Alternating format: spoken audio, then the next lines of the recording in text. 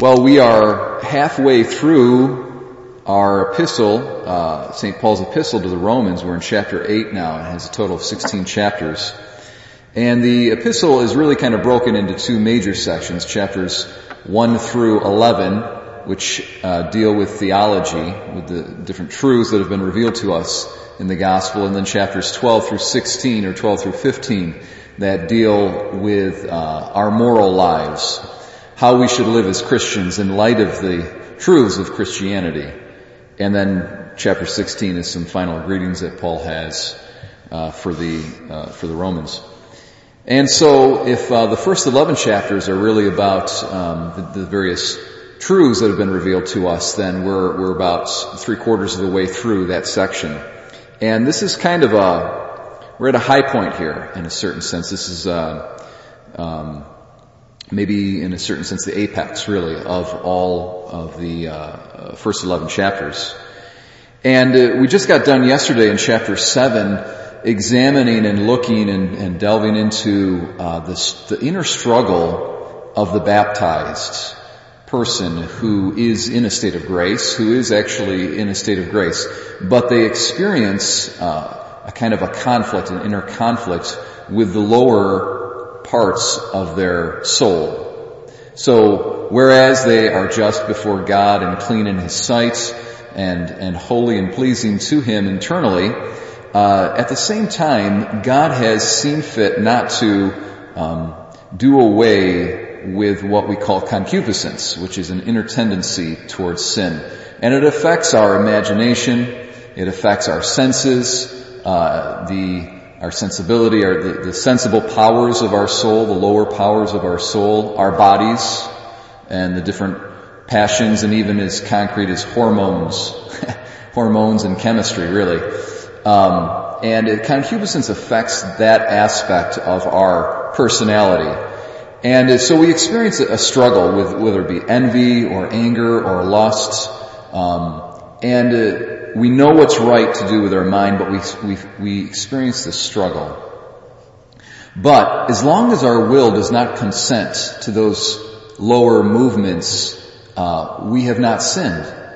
And actually, the more we struggle against those lower passions without consenting to them, whether in our minds or in our actions externally in the external world with our bodies, as long as we do not consent to those lower passions, we are gaining merit, we are growing in grace, and we are getting closer to God. Even though we might not exactly always experience that, we are getting closer to God.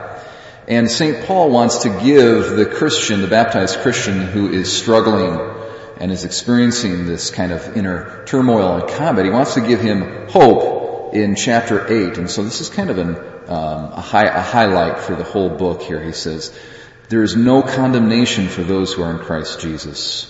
For the law of the Spirit of life has freed you from the law of sin and death." The law of the Spirit of life is that inner grace that has been given to us through baptism. And it is what the prophet Jeremiah spoke about when he said, "There will come a day when I will make a new covenant with the house of Israel and the house of Judah.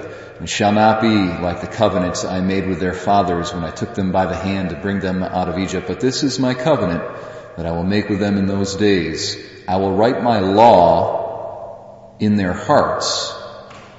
I will write my law in their hearts, and they shall be my people. I will be their God." So it is the law of God that is in the depths of our hearts, that's supernaturally present to us in the innermost depths of our souls, that is the new covenant.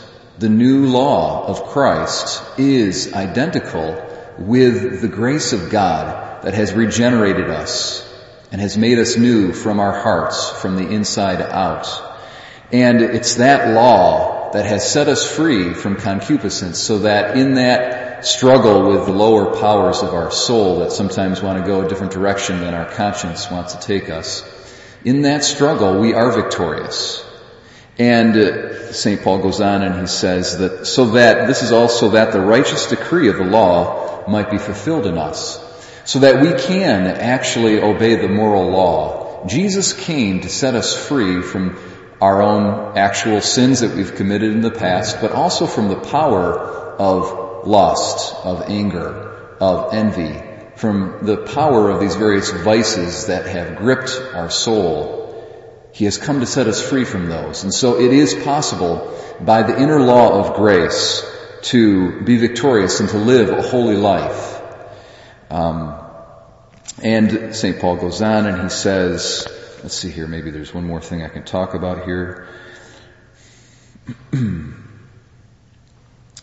And all of this struggle really highlights in the hope of the resurrection. And so this is why St. Paul ends it by saying, if the Spirit of the one who raised Jesus from the dead dwells in you, the one who raised Christ from the dead will give life to your mortal bodies also through His Spirit that dwells in you.